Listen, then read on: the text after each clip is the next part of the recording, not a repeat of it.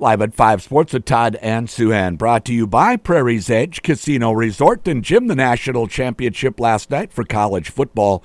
Michigan kind of dominated the lines of scrimmage in particular. They just kind of manhandled Washington much of the night last night.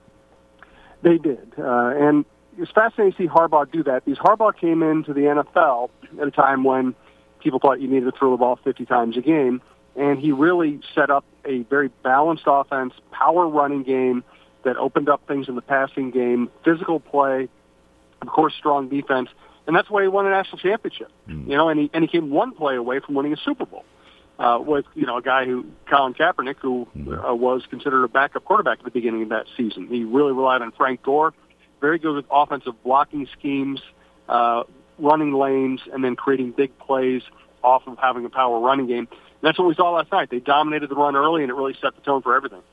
Yeah, and I remember Colin Kaepernick had like a 200-yard rushing game or something during that playoff run that they had as well.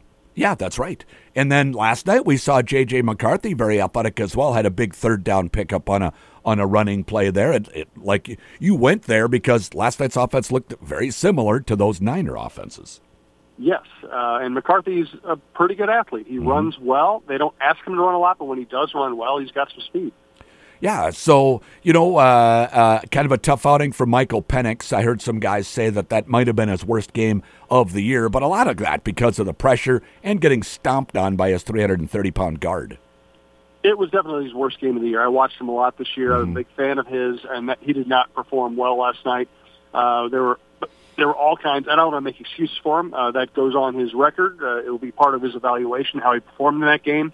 At times, you know, having his legs stepped on when he was, you know, they come out beginning of the second half. It looks like they have reestablished control of the game. Yep. And, you know, he's trying to throw the ball away on an early down, and he gets his ankle stepped on, and it flutters, and the guy makes a great interception on it. I mean, that might have been the winning play for Michigan.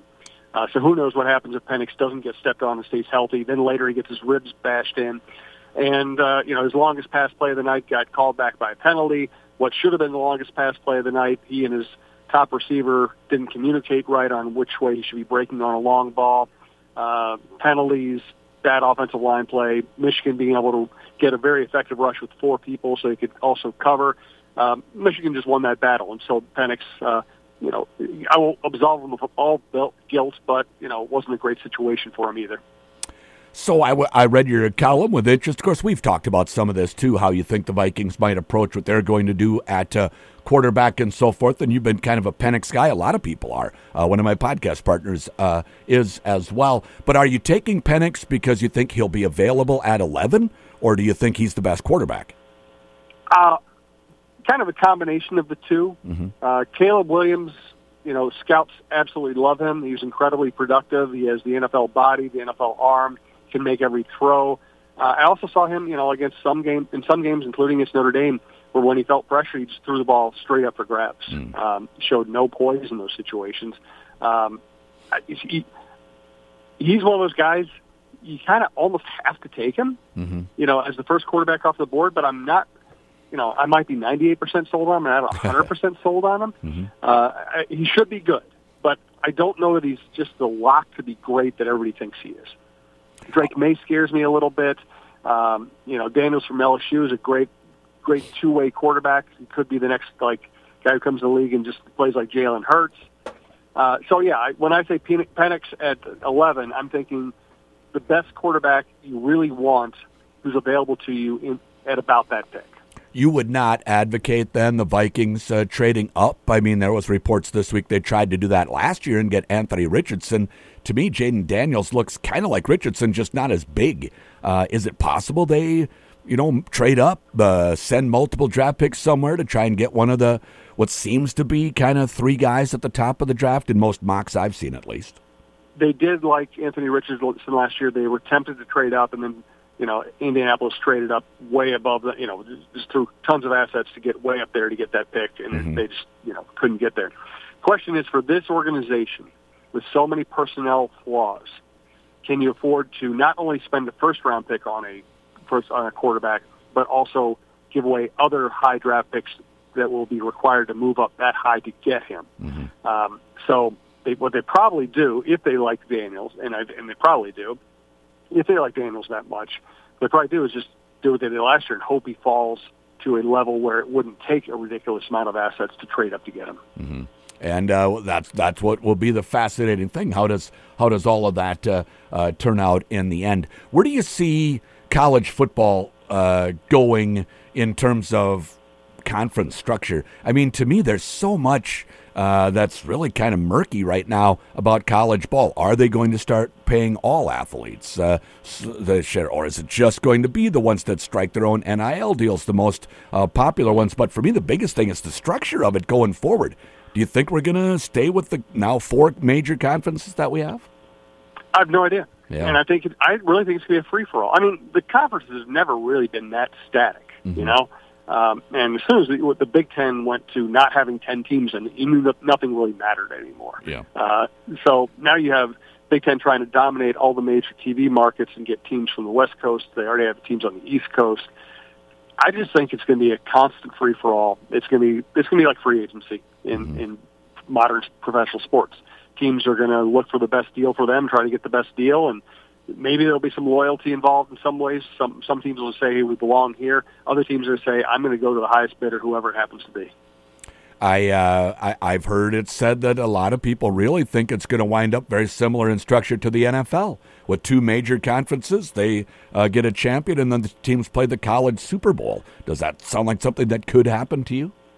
Yeah, it absolutely does. Yeah. And they're about to expand to 12 playoff teams. My guess is that will be wildly successful, and they'll make so much money doing that they will decide to eventually expand it farther. So honestly, the conferences are just a weird construct. You know, it's just really, the conferences exist because it was cheaper to trap for, if you're the Minnesota Golden Gophers, it was cheaper to play your games against Northwestern and Wisconsin than it was to play your games against Florida State and Arizona State. That's why this all came into existence. Convenience, travel, minor sport travel, so it's not too outrageous. And now we're at a point where the sport is, college football is so lucrative that they don't care about that anymore. If they can get higher TV ratings by sending, the University of Washington to Rutgers for a regular season game, they're going to do it. Yeah. It isn't a good thing that, like you said, the sports that are non-revenue producing are suddenly, if you're a USC athlete and now you have to travel to Iowa and Minnesota, and it just got a lot more onerous to travel for them. Could we see college football split off from the rest of college athletics and have them continue with a conference structure? I could see that, definitely. And we already see that, certain teams play certain sports in conference and maybe independent outside the conference. And again, so many of these rules are just based on tradition or logistics or comfort. But now that we've entered the phase where we're just talking about billions of dollars at stake, again, they're not going to care about tradition. They're just going to go wherever those dollars are. And that very well could be college football becoming its own entity and the Power 5 teams just kind of creating their own super league. 5 losses in regulation in the last 6 games now for the Wild. This is a tough stretch for them, the worst of the season. Yeah, and they were terrible last night. Yeah. It felt like they were on the power play the entire game. They couldn't score. They had a 5-on-3. They couldn't score. They're banged up. They are not shooting the puck well. They're not moving the puck well. They look deflated. It's such a long season that they could come out of this at any point and play well, but right now it does not look good. I in your paper today talking about a potential debut of a rookie goaltender, Wallstead, coming up and getting some playing time. It's 5 games in a row now for Fleury. I don't think they want to keep playing him every night, do they? No, and he made a couple of great saves last night, but he also gave up, a high number of goals. And I don't really blame him for that, but yeah, he's an older guy. He was supposed to be kind of your 1B goaltender. It is time to see what Wallstead can do, both to give Fleury a break and to see what you have. Jim, thanks so much. Thanks, Todd. Live at 5 Sports with Todd and Souhan. Brought to you by Prairie's Edge Casino Resort. Cardinal hockey tonight. Rambo pregame coverage here at 5:50.